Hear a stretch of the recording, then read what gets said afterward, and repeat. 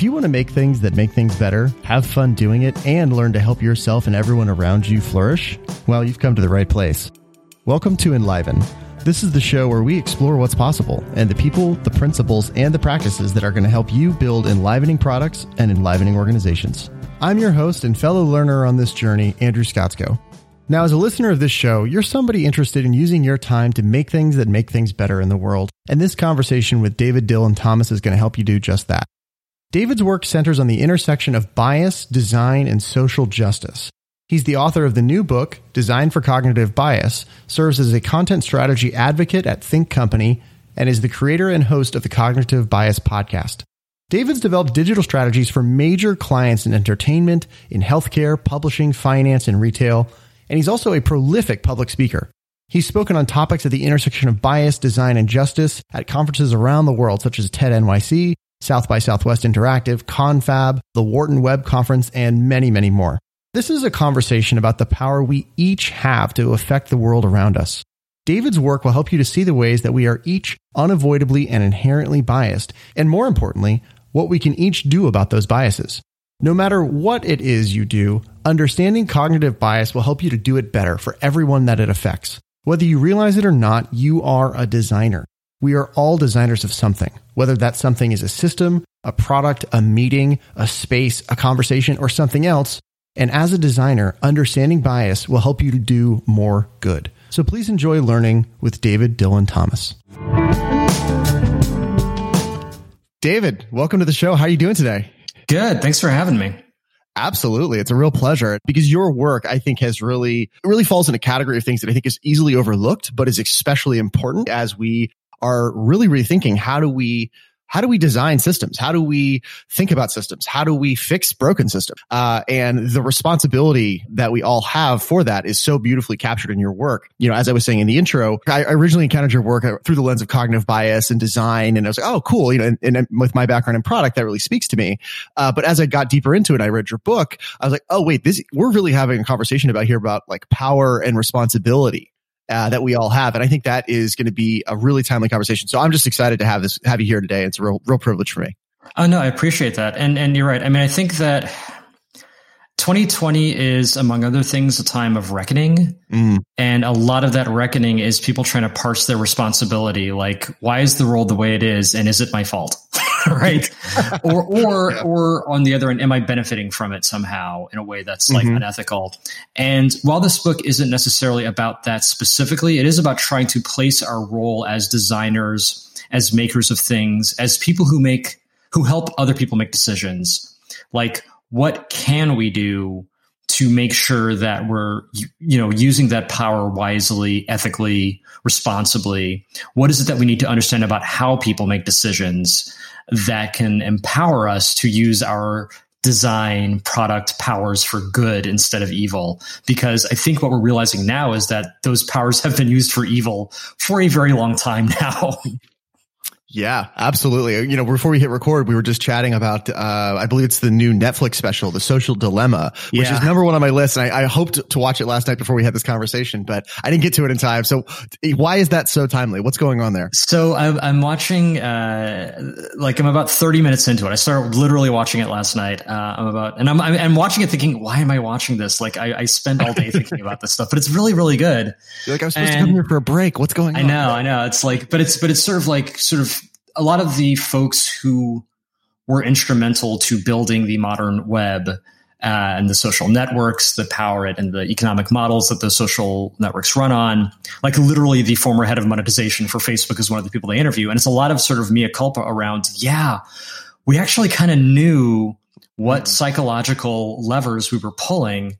You know, we learned about them at Stanford. Okay. Like there was no oops about this. It was very much we wanted to get people engaged in using these platforms all the time because that was key to our business model. And we wanted to gather as much data about it and figure out how to, monetize that. So understanding that the subtitle for Design for Cognitive Bias, when it's a talk and not a book, the subtitle is Using Mental Shortcuts for Good Instead of Evil. And I always kind of joke at the beginning of the talk, like, we can talk about how to use them for evil, but that's a different talk.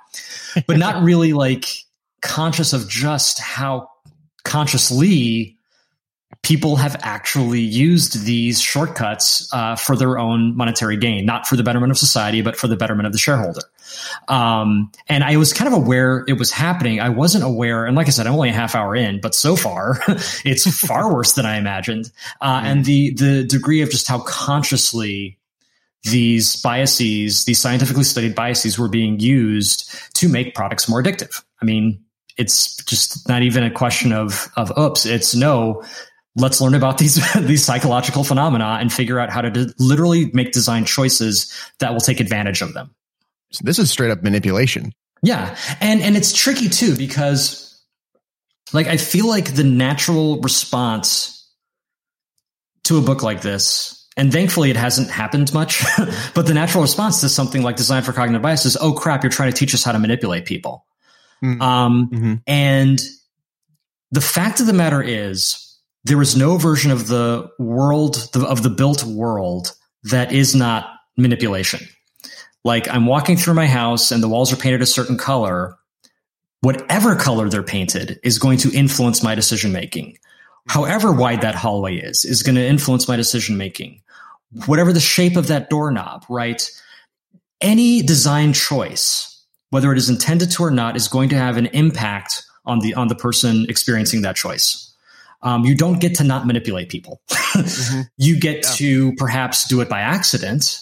You get to perhaps try not to think about it and hope that that random assortment of choices doesn't impact them negatively. But what you don't get to do is say, I have created neutral design. There is no such thing. And I think that's one of the big lessons that we're experiencing in 2020, is that there's no such thing as neutral design. There's no such thing as a neutral police force or a neutral policing policy or a completely unbiased approach to governing or capitalism or any system. Like, systems are never, ever, ever neutral. Yes. And so that to me, so my rock I'm throwing in the pond is around, okay, if we can all accept that, here are some design choices that I hope and that I have some evidence to suggest will help society, right? You and your wife are both very scientifically minded. Your wife, I believe, is a pediatric neuropsychologist. Yes. You have kids. And I'm just really curious, as I think I've heard you mention, bias is inevitable, right? Yeah. There's no such thing as an unbiased person, an unbiased system, an unbiased fill in the blank. So we have to deal with it. We can't get around it. How does that impact you as a parent? Sure. I mean, so part of it is I feel like I have a get out of jail free card in parenting decisions that have to do with health or mental health, because my wife is literally a scientist who has studied this her whole life. And so if you think this is the right thing to do, I am on board. I'm not going to try to say I know more about mental health. But in terms of thinking about that bias aspect, it all comes down to pattern recognition, right? And so one of the things that you discover as you study cognitive bias is that whatever that shortcut is that your mind is using, it's usually based on something that's worked in the past or some pattern that it's seen in the past. So, our kid, who is 11 now, back when he was maybe 6 or 7, had asked us the question about famous female scientists. And my wife and I, between the two of us, and keep in mind, she's literally a female scientist, could maybe come up with 3 or 4. And that was very embarrassing. And we realized, okay, there's something wrong here. So we bought basically the big book of female scientists. And every night we'd read to him a different chapter. And that would become his nightly reading. And the idea was setting up a pattern where female equals scientist and scientist equals female, right? And that hopefully is setting up a counter pattern to what the rest of the world is going to tell them in TV, movies, and other books, which is that, scientist equals older white male in a lab coat, right? So I can't completely eliminate that, but I can at least present some alternative patterns that hopefully he'll kind of have that for free, right, as he gets older, rather than have to unlearn that like so many of us do. If you've ever taken the implicit association test, which is a very depressing the implicit bias, you'll know that you have many terrible patterns I, for one, am very ashamed to say when I took the test around women in careers, the association, basically the test is a bunch of just things flashed in front of you that you have to kind of react to. And at the end, it kind of tells you what you are associating with what. And for me, one of the tests, I came out associating women more with the home than with careers, which I am like super ashamed of. And I obviously don't explicitly adhere to, but that's the pattern. Like if you don't give me time to think, that's the pattern that I'm going to default to because that's the pattern that's been set up. So when I think about parenting, I think very much about, okay, what patterns are being set for him right now? And what can I do to create positive patterns? 101 level here for anyone who's not familiar with that term. When you say bias or cognitive bias, just what is that? Sure. So understand that you need to make something like 1 trillion decisions a day. Right. Even right now, I'm making decisions about how fast to talk, what to do with my hands, where to look. And if I thought carefully about every single one of those decisions, I'd never get anything done. So most of our lives, thankfully, are run on autopilot. We just take lots and lots of shortcuts. And usually that's a good thing. But sometimes those shortcuts lead us to errors. And those errors are what we call cognitive biases. And so if you imagine something, one of the more harmless ones is called illusion of control. And it can be exemplified by you're playing a game where you have to roll a die. And if you need a really high number, you'll tend to throw that die really hard. If you need a lower number, you'll tend to roll the die a little more gently. And as I say that, it should be obvious, right? Oh, it makes no difference how hard you throw the die. But when you're actually doing it, it makes perfect sense. It's like, oh, of course I need to throw the die harder. I need a high number. What are you talking about? I need to be gentle with it, David. I need to be gentle. I need a 2. So like we don't like to not have control. So in situations where we have no control, we like to create the illusion of having control. And we embody that by how hard we throw the die. So that I think is sort of like an example of how on autopilot, we're making these decisions that don't make any actual sense. Our minds just sort of jump to that. That would be a harmless example, but there are plenty of harmful examples that we need to watch out for. So we've established that bias is inherent. We've all got it. We can't avoid having it. So the inevitable question, and I'm sure we'll spend a lot of time talking about this, is, okay, what do we do about it?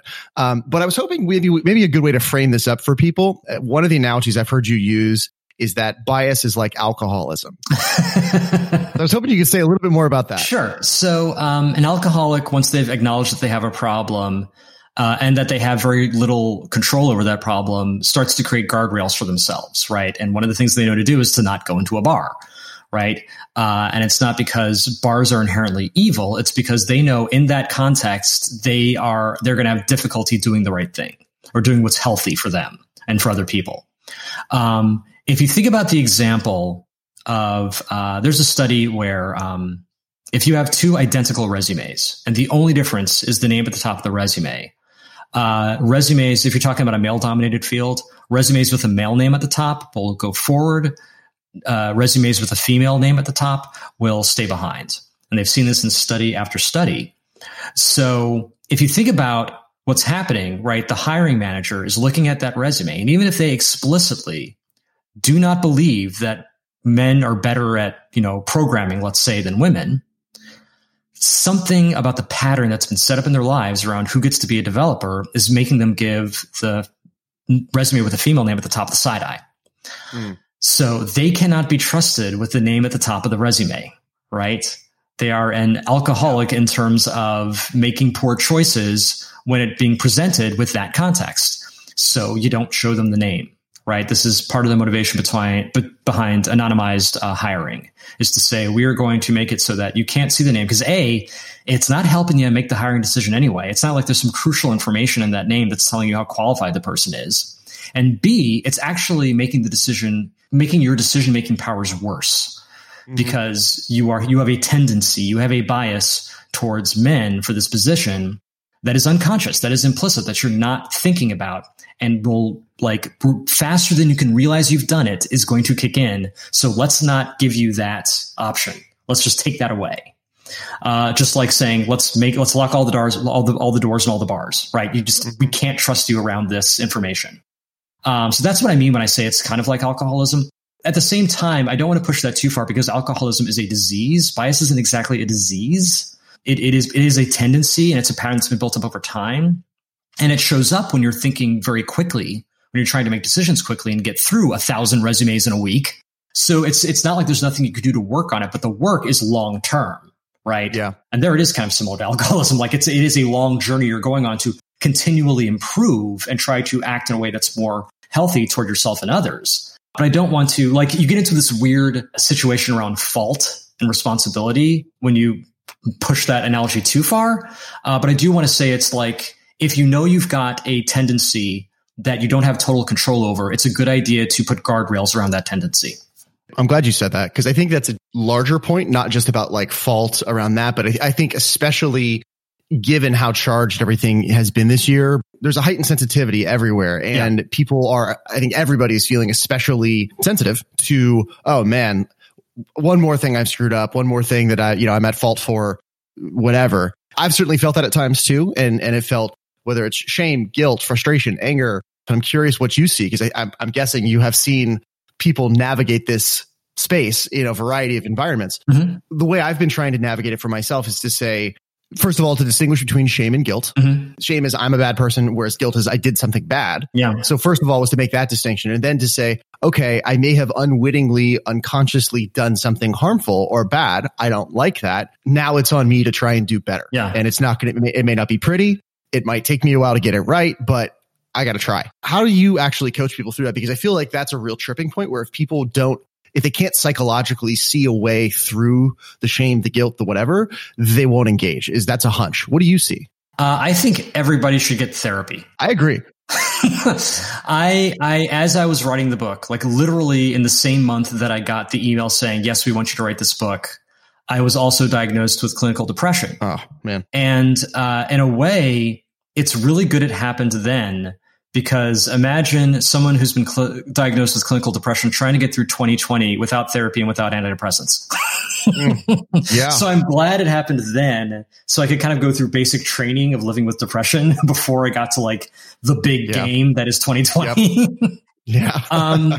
But that was really at the core of my therapy, is this notion of moving away from a mindset of you are a good person or you are a bad person. And every interaction you have in life is this you being on trial for being a good person or a bad person. And the outcome of every interaction is going to be that. It's like, yeah, that's a lot of stress to live under, right? Yeah, it's exhausting. Right. Versus a paradigm of you are a person who has these values and your actions can hew closer to these values or further away from these values. And you get to decide, right, before you make the action, like how close, right? How are you going to behave in this situation?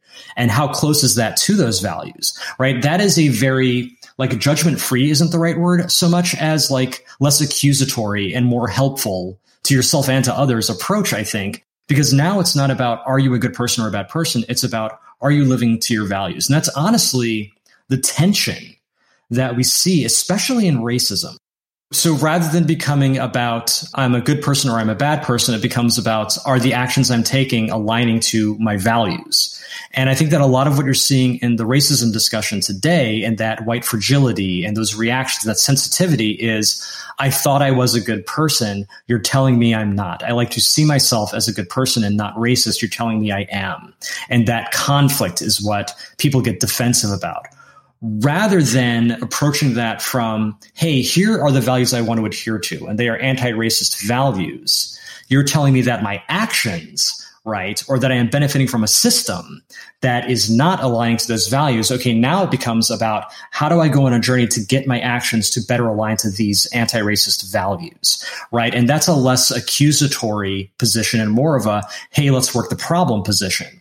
And it's never that easy. And maybe it shouldn't be, but I do feel like that's a more positive approach, and it's rooted, at least for me, it's rooted in therapy, right? And that then I can use. So when I talk about the book, I do talk about, I do a lot of very careful use of we as opposed to you, right? And things like that to sort of say like, hey, we're just as susceptible. And when I give examples, like this is one of the key examples I give when I talk about confirmation bias and how easy it is to leave good design on the table as a sort of number game where you make a really stupid mistake. But the way I frame that example is by, well, if I were taking this test, I'd do this, right? But I'd be wrong because blah, blah, blah, right? And I frame it that way to sort of be like, hey, look, we are all stupid sometimes, right? Mm-hmm. Or not even stupid. We all just think too quickly sometimes. There's no shame in it. It's just this thing.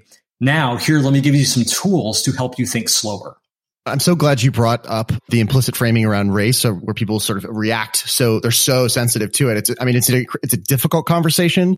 It's a critical conversation. And I mean critical, not in like critiquing of someone necessarily. I mean, it's important. Yeah. I just want to underscore that point. If anyone hasn't read the book White Fragility, please go read that book. What you're referring to in there is called the good, bad binary. Learning to see that frame, which I didn't know was there, it was incredibly helpful. So first of all, just as an aside, if you're listening to this and that was at all interesting, please go read that book. It's incredibly important.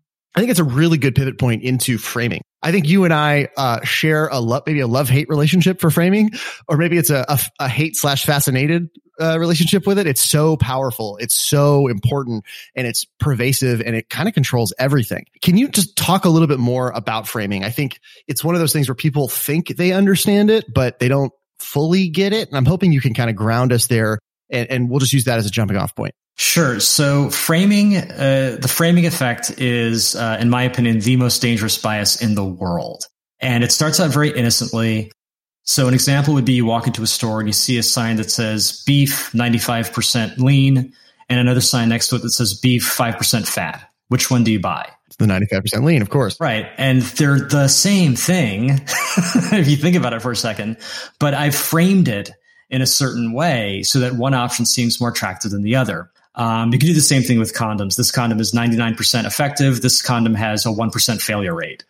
Yeah, or the death rates of drugs, right? Yeah. This one has killed this many people versus this one has saved this many people. But we will make choices based on how it's been framed, and it's very difficult to get around that. So that's, harmless enough if you're talking about like beef. But what if I say, hey, would you rather go to war in April or should we go to war in May? Yeah. Right? See what I did there? Yeah, like suddenly we're going to war. Wait a minute. Or should we arm teachers or not? Like, what have I completely left now out of that conversation? Gun control. Right. Or if I say the word immigration, what's one of the first words that pops into your head? Wall. You picture a wall in your head. How did we get there? Because if you go like 6 years ago and I say immigration, we're talking about a lot of things, but I don't immediately think of, oh, I now have to determine whether or not we have a wall. Yeah. That's where we have to start that conversation. So framing is hugely impactful. And I think love-hate is a good word because it can also be used for good. So there's another experiment where you have an audience and you show them a senior citizen behind the wheel of a car and you ask them, should this person drive this car? And you get a policy discussion. And some people are like, oh, old people are bad at everything. Don't let them drive. And other people are like, that's ageist. How dare you? People should do what they want. And all you learn at the end of that conversation is who's on what side. You can show that same photo to a different audience and ask, how might this person drive this car?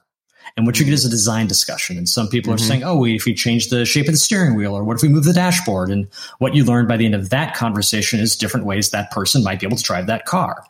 All I did was change a couple words in that question, and I got a completely different conversation. You change the frame, you change the conversation. In fact, I could iris out even more and say, how can we do a better job of moving people around? Because that's why that person was in that car in the first place, because he was here and he wanted to be over there. And now, if I frame it that way, public transportation is on the table, right? So how we frame things is hugely impactful. And as product designers, I think we know that, because how might we questions, right, are sort of endemic to product design and to human-centered design. Like that's a thing. That's kind of hot in design thinking. Yeah. And I'm also glad that specifically, the how might we questions has that one seems to have jumped into the mainstream. Like I've heard that in rooms now that are not rooms that are thoughtful about design. Right. No, that's great to hear, because I think it is a very useful frame, but it is a frame. But to your point about it controls everything. Framing effect is dangerous because you can use it to start a war, right? But the real reason it's dangerous, in my opinion, is because when I give those examples, people think they walk into a room, they see a situation, and then they pick which frame, like they're picking a pair of glasses to put on and view that situation through that frame. What makes the framing effect so dangerous is that you were already wearing glasses when you walked in the room. You already had a frame and you didn't even know it. That's what's so dangerous. And I love the quote you start the self-bias chapter with, and I don't remember it exactly, but it's the most dangerous belief you hold is the one you don't know you hold. The hardest assumption to sort of tackle is the one you don't realize you're making. Yes. There's a similar one that opens the movie, The Big Short, which is, it's like, it's not the thing you don't know about that gets you. It's the thing you're absolutely sure about. That's a really nice way to framing. Let's push in on this one because I read the book, and as I was thinking about it, some of the things that were in the book, some of the biases, I had heard of before, and then some other ones were totally new to me, like cognitive fluency. I was like, oh, I wasn't even aware of that. But framing, I think, is kind of the mother lode of this, or at least for me. And I'm curious, framing affects everything we do, like you said just a minute ago, right? It affects how we think, how we show up, how we design systems, and we're all designing systems, whether we can think of ourselves as designers or not. And I think it also even affects how we read, how we consume information. I was reading a book last week about reading. It's a wonderful book, by the way, called How to Take Smart Notes. It's totally changed the way I think about consuming information and processing information. Highly recommend it.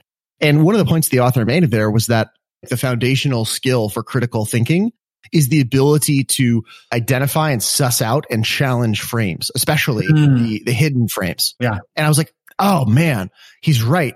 How do you do it though? That's the one where I'm like, oh man, if we can get good at this, we can get even 1% better at finding the frames that we're trapped in.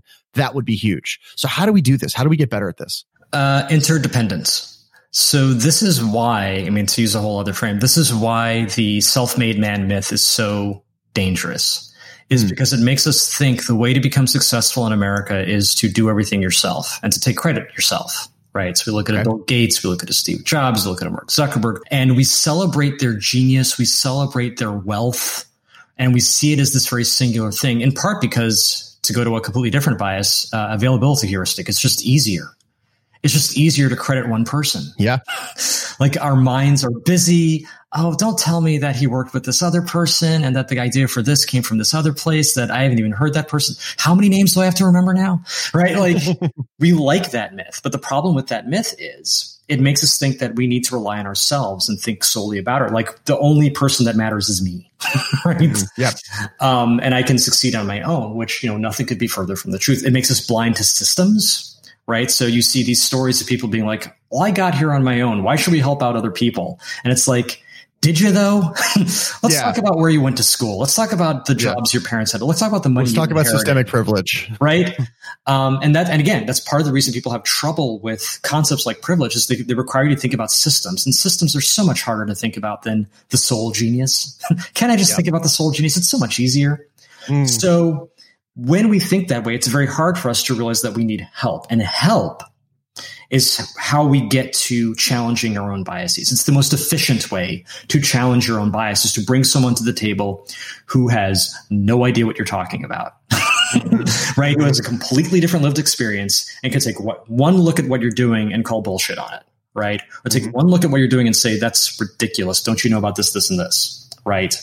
And then the best way to challenge their bias is to bring another person in, right? Like you create this interdependent chain of people who are able to challenge each other's biases and bring these different perspectives to the table.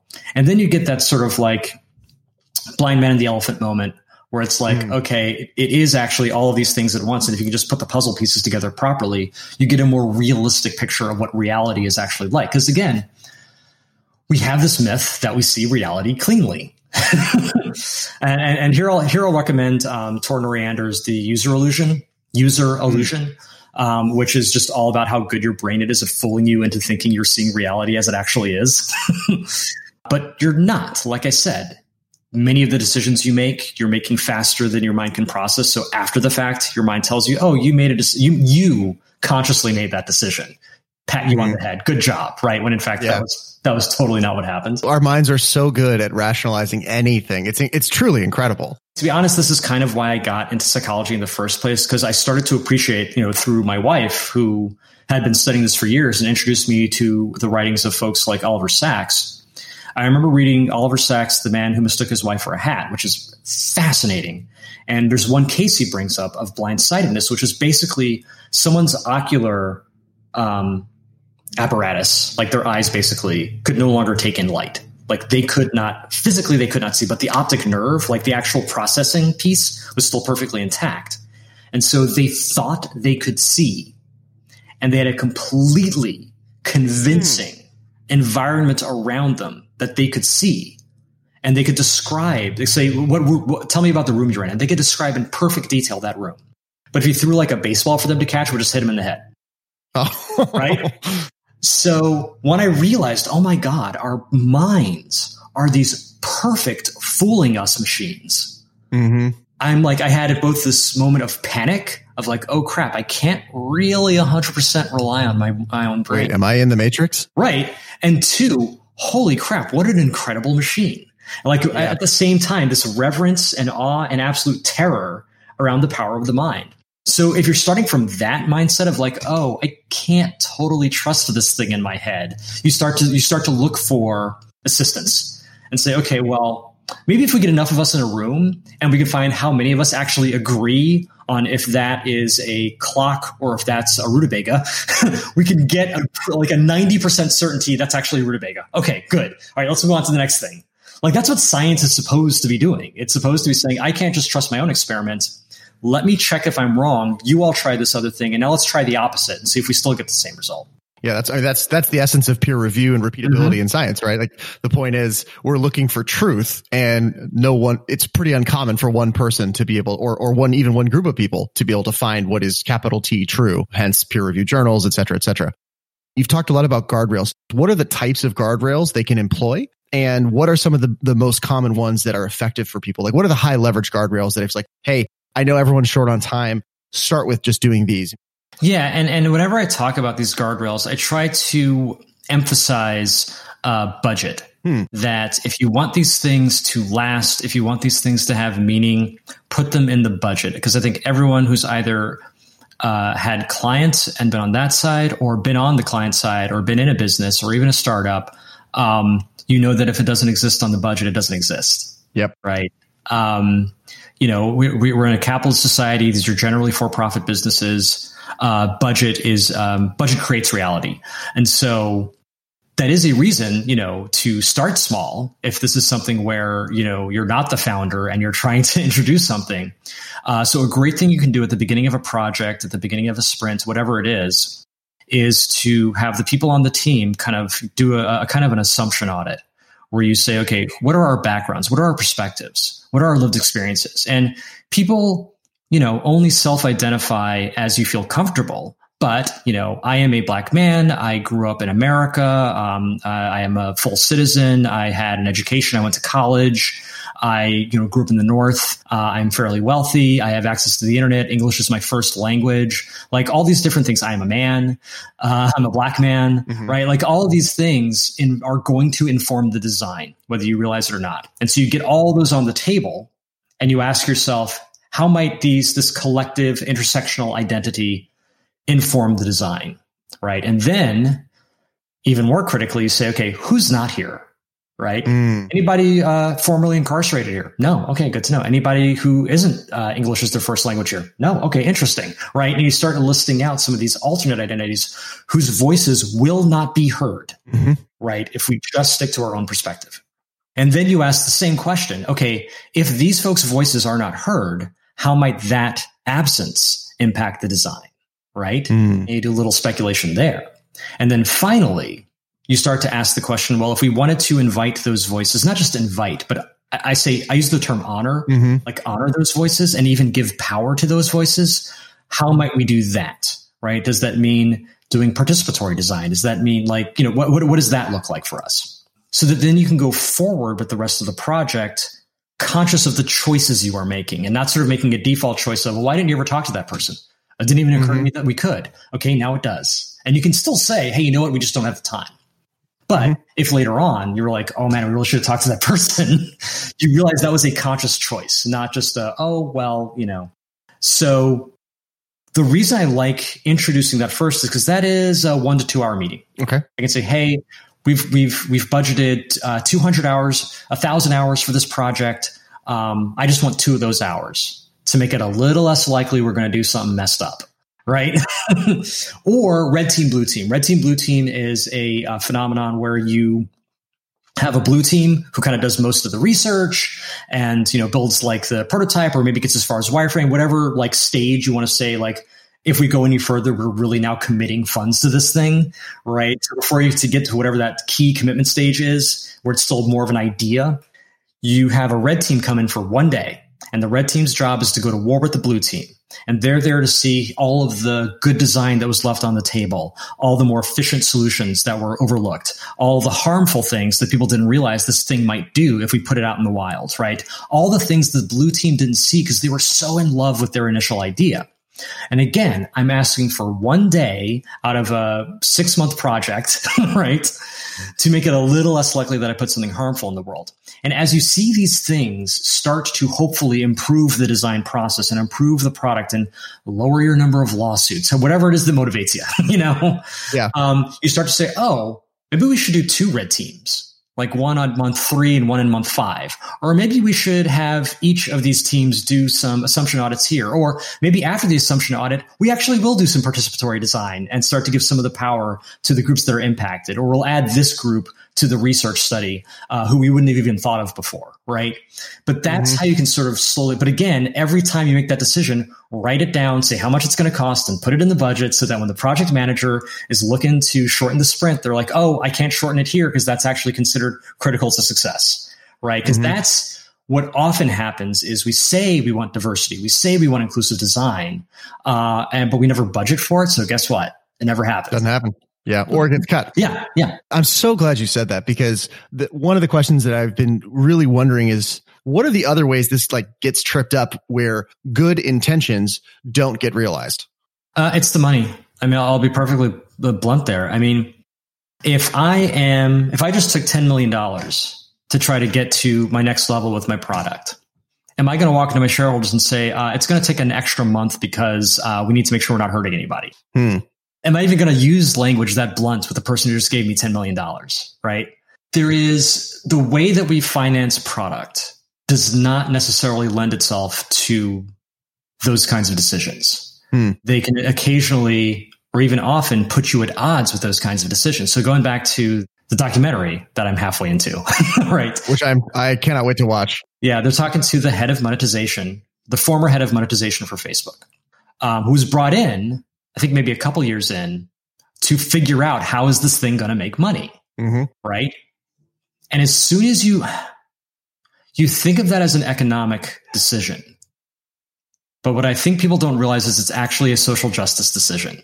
That like fundamental concept that economic decisions are social justice decisions, which we've kind of just not seen, like actively turned away from for a very, very long time, probably since like anti-monopolistic laws were actually on the books in the 40s. Like, yeah. So you walk into that job thinking, oh, I need to figure out how to make Facebook money. What's the most efficient way to do that? Let's do ads. And you think, and now it's just a question of, well, in order for ads to work, people need to see the ads, in order for people to see the ads and for them to be more targeted because, hey, Google's doing that already and it's pretty impressive.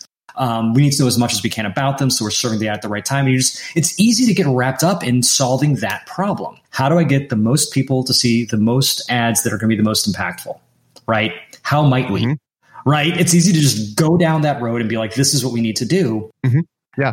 Without thinking for 1 second about even 2 chess moves later, what happens, right? What are you actually, and who are you now beholden to? Because the second you make the choice to say, oh, this is going to be an ad-funded model, you now place the advertisers in a higher category than the users. You now have to satisfy the advertisers first and the users second. And that whole maxim of if your product is free, you are the product comes from that decision, which is a social justice decision, not solely an economic one. That's why it's so hard to walk into a situation like that and be like, yeah, but have you considered ethical design? Yeah. You know someone who I think is a real ally in this, in making this change. And I really love this. I've seen the first person I saw say it. I'm not going to say he's the originator, but it's the first time I came across it. Are you familiar with Marty Kagan's work? I don't think I am, no. So Marty Kagan is, he's often referred to as kind of like the godfather of like modern tech product management. So hugely influential person, certainly in my career. And I think for a lot of other people, you know, certainly in the last like 20 years, if he's been one of the people really pushing out and helping educate people about what really great product management looks like. He used to say there's 4 big risks. He started introducing a 5th question, which was, should we do this? Right. Which was adding like, okay, cool. We've identified 4 big risks, but there's actually a 5th risk no one's talking about, which is ethical risk. Mm-hmm. Should we do this? Just because we can doesn't mean we should. I think you two are really overlapping there. And I just wanted to call that out because I think there's a real resonance there. Well, yeah. And I mean, it's the old, Ian Malcolm Jurassic Park thing. You spent so much time trying to figure out if you could do it. You didn't stop to ask if you should. Right. I mean, and that's really actually going back to the 80s, right? When the book came out. This is what gets so tricky, right? Because it's weird that we have to talk about ethical design as a subcategory. Mm-hmm. Like, just think about that for a second. Yeah, that's weird. We're saying there's design. Oh, and for a little extra, you can get ethical design, right? And it's like, wait, so what was the design I was doing before, right? What was I paying for last week? We don't start there. And I think part of this is just growing up in a capitalist society. There's a reason the first 4, none of the first 4 were should we. Yep. There is a world in which you actually start with should, right? Like that's a perfect, there's no scientific reason you can't start with should. There are economic reasons you're not incentivized to start with should, but there's no your brain doesn't break if you start with should. You could just as easily start there. When we go to school, and there are business ethics courses, but when we go to school, we don't spend a year learning about ethics and then learn our trade. We learn our trade, and then in some industries where the trade has really, really hurt people, we have to get licensed and we have to learn a little bit about ethics too, right? So if you want to be a doctor, if you want to be a lawyer, hey, guess what? You're going to have to learn at least a little bit about ethics, right? That's baked in now. Mm-hmm. But we don't think of starting with the should, either in the way we're educated about business and product. And this is about business, right? It isn't just product design that suffers from this. It's pretty much any line of making money. You don't start about learning about that line of making money by learning about ethics. You start by learning about, hey, here's how you sell things. Here's how you determine what will and won't sell, right? We start with the money. And I think that's a fundamental problem. I think inevitably, if you start with the money, you're going to hurt somebody and then have to backtrack and be like, oh, well, tell me about that ethics thing again, right? Yeah. And now you're in a position where you've built this thing that runs in part on being unethical and treating people poorly that you now have to figure out how to decouple without undercutting your business. And then rebuild somehow. And again, this gets back to the question before you were asking about what kind of pushback do you get? The pushback is you're going to ruin my business. In fact, the really dark pushback is I'm kind of making money off of being unethical. Can we pump the brakes on this whole ethical shit? Wow. This might be a leap too far, but it's where my mind is going right now. I think I'm hearing a question being asked by people in all sorts of domains about how do we shift the frame from doing less harm to doing more good. Yeah. This is actually my personal issue with, I have spent the last 4 years of my life working on technology to make the environment and human environment interfaces better. But I personally I take issue with the framing of that entire conversation as sustainability, because in a world framed by sustainability, everything is about minimizing damage. And so the best you could ever do in that frame is 0. The best you could do is no harm. What I like a lot better, and just to make this, give a concrete example, is shifting the frame from sustainability to regenerative. To, okay, let's take the ceiling off this thing. And let's say the best is no longer 0. 0 is the baseline. And so that's something that I think is sort of foundational to my own thinking. And it just became explicit as I was listening to you. So I just first of all, thank you for saying whatever you said. But I just think that's really interesting, right? Of everything we're seeing here. For me, that's how I'm framing it. What do you see? I see exactly that. So I'll give you an example from race. So right now we're living in an age where the George Floyds and the Breonna Taylors, that ancestry of murder of Black people is getting more spotlight than it has previously. It was always there, but now there is a focus on it like we have never seen before. There's a level of protest. There's a level of, in some small pockets, change that we had not seen before. And that is good. But what it is driven by mostly is guilt and shame. And the way it positions Black people is as victims. It positions them as, the metaphor I've been using is that it's sort of like when you're walking down the street and you see somebody that you owe money, you're convicted in your heart that you owe them money. And more likely than not, you don't actually want to see them. You duck into a store, Yeah. You you don't have a good feeling about that person. You feel beholden to them, and it's good because you are, but you don't love them. You don't want good things for them necessarily. You really just want them to leave you alone. You don't want to be bothered with the feelings that that's bringing up. So you try to think, how little can I give to make this go away, to make that person not have a reason to be angry at me, right? That's where that defensive, like, fragility posture comes from. How can I feel good about myself in the presence of this person? What's the least I can do to feel good about myself in the presence of this person? Which, frankly, is an improvement over, oh, it's okay if that person dies. That's where we were before, right? We're still there in a lot of ways, but more than we were before, we're at that, oh, I owe that guy money, right? Which, again, I'll take the money. If we want to start the reparations conversation, let's do it. But that is a zero. Let's just get to zero. Like, to give your environmental example with Black people, right? Yeah. And that is a better place. But where I would love us to be is I love Black people. I value Black people. I want good things for Black people. I think Black people are beautiful, right? Because the things that we think are beautiful, we do good things for proactively, right? We decide that we're going to invest in those things proactively without having to be shown pictures of dead Black people and pictures of people who are being murdered by the systems we benefit from, right?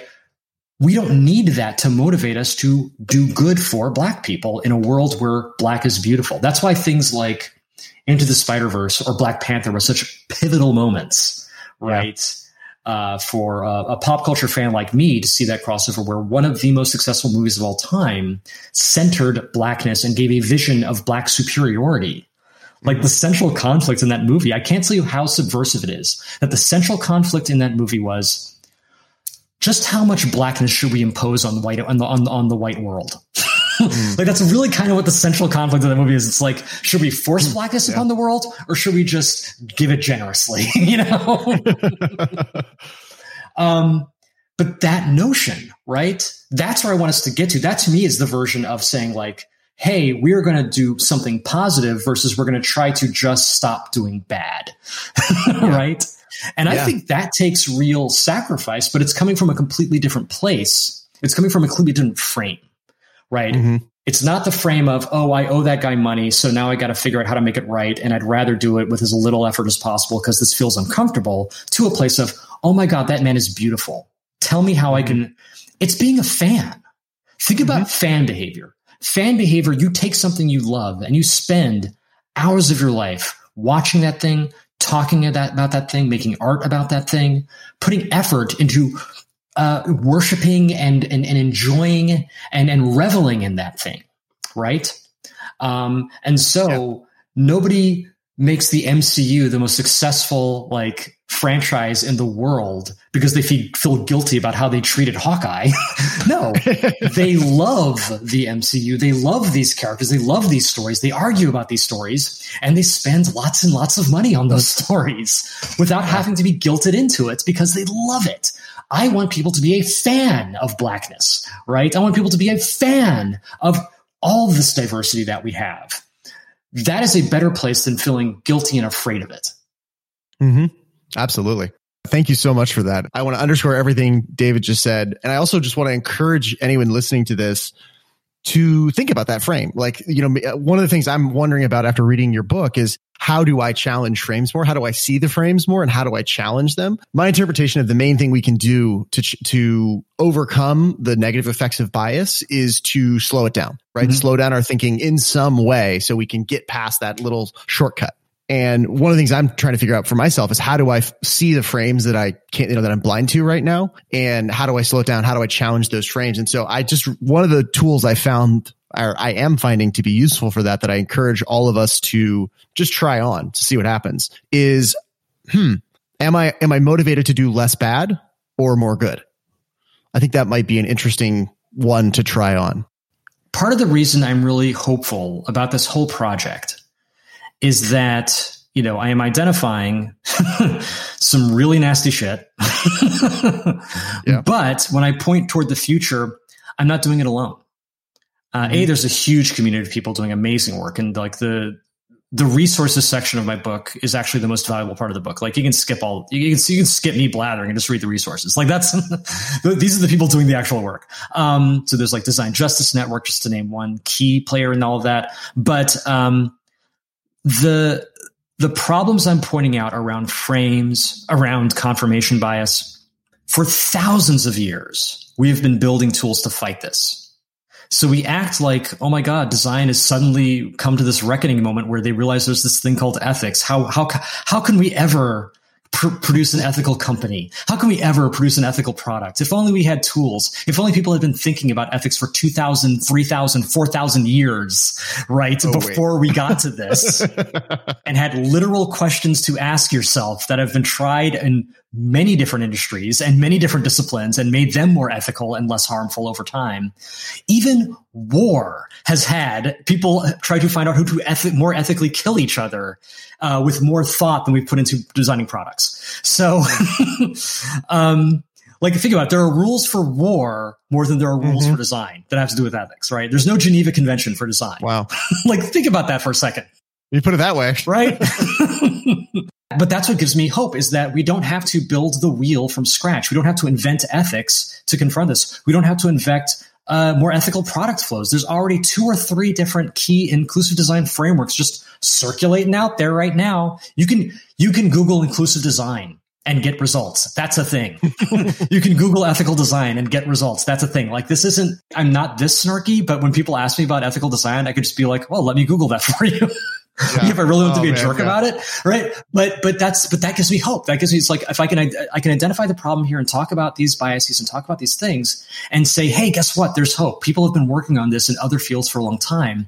Our job is to adapt the wheel and encourage others to use the wheel, but we don't have to invent it and we don't have to do it alone. Like, again, going back to that notion, it would be a bad idea for us to do it alone. If we've learned nothing else, it's anything we build, we need to build with other people, preferably people with less power than we have. I thank you for saying that. And especially the fact that 2 lessons that I'm taking away from this conversation about how to do this better are, number 1, to realize that I'm not alone. Yeah. As you just said, there's a lot of people out there trying to do things better.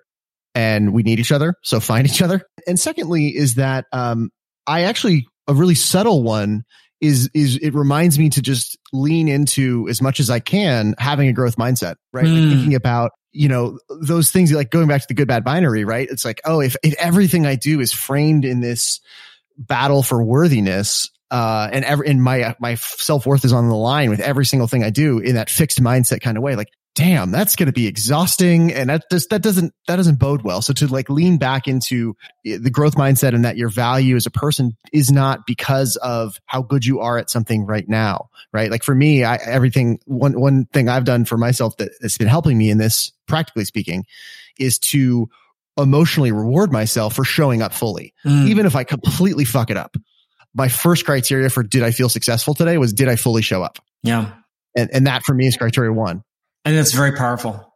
So I'd love to kind of shift and start to close out the conversation here with a couple of rapid fire questions. We've already covered so much ground, but these are just a couple fun questions I ask everybody. They're short questions. Your answers don't have to be. So the first one is just, what's a quote that is important to you and what about it speaks to you? So, and I believe this is a former guest of yours, but, so Alex Hillman gave me the best piece of advice I've ever gotten.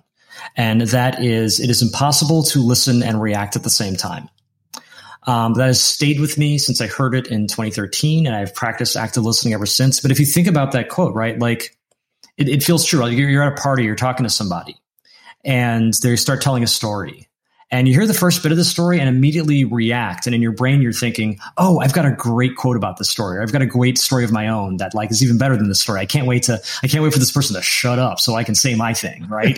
And while all of that processing is going on, you stopped listening. You really didn't hear. You weren't present, as you said before, you weren't showing up anymore for that conversation. Right. So you have to, again, going back to things that go on autopilot, you have to actively shut that shit down and say, no, I'm just going to be here and listen to what this person has to say. That's all I'm going to do. And I have to literally have a heads up display in my head where I just have the words listen, right? Just sort of over that to sort of just remind myself, shut up, actually pay attention to what this person is saying. And what's amazing about that is I have seen people's body language change when they realize they're actually being listened to, right? And they just like you more, because odds are you're the first person to do that for them all day, right? Because we don't listen to each other, right? But I find that has served me better than probably any other quote I can think of. And I can tell you that, like, I can definitely think of situations where I wish I had talked less. I can almost never think of a situation where I wish I had talked more. Good point. So next question is, what is a question that you would have the listener start asking themselves? If there's something where you could just like plant a bug in the listener's ear and say, hey, just ask yourself this question every day or every time you walk into a meeting or whatever, what would you have them ask themselves? How is this going to impact someone less powerful than I am? Okay. I think that's good for business decisions, design decisions. It forces you to start to A, acknowledge there are people less powerful than you, and B, that your actions can and will impact them. So I think that's a good one, just to get you in the habit of thinking outside of your immediate zone. Perfect. One question I'm always fascinated to learn how the people I'm talking to sort of got where they are. When you think back about who or what has really shaped you, who's really shaped how you show up and influenced you, who or what comes to mind? So there's the entire acknowledgement section of my book, which covers more detail. But the main ones that come to mind, there's my mother, who absolutely insisted that I get an education, and went into a great deal of debt to make sure I did, and who at the same time encouraged me that I could be whoever or whatever I wanted to be. And those were vital, vital things to instill in someone so young and at an early age, just to sort of get that for free and then operate from there. So I will always, that's just the tip of the iceberg of what she did for me. But those, in terms of like, my success, I think the sort of key factors. And there's my wife, who's been incredibly supportive, who's sort of opened my mind, has been like there for me in all of these decisions throughout. And there's every single, again, showing up every single day, showing up for me in ways that, make my life so much better. And going back to what we were talking about before, she was one of the early ones to recognize, oh, maybe you should see if you might be suffering from clinical depressions. Like, she rang that bell, and I thank God she did.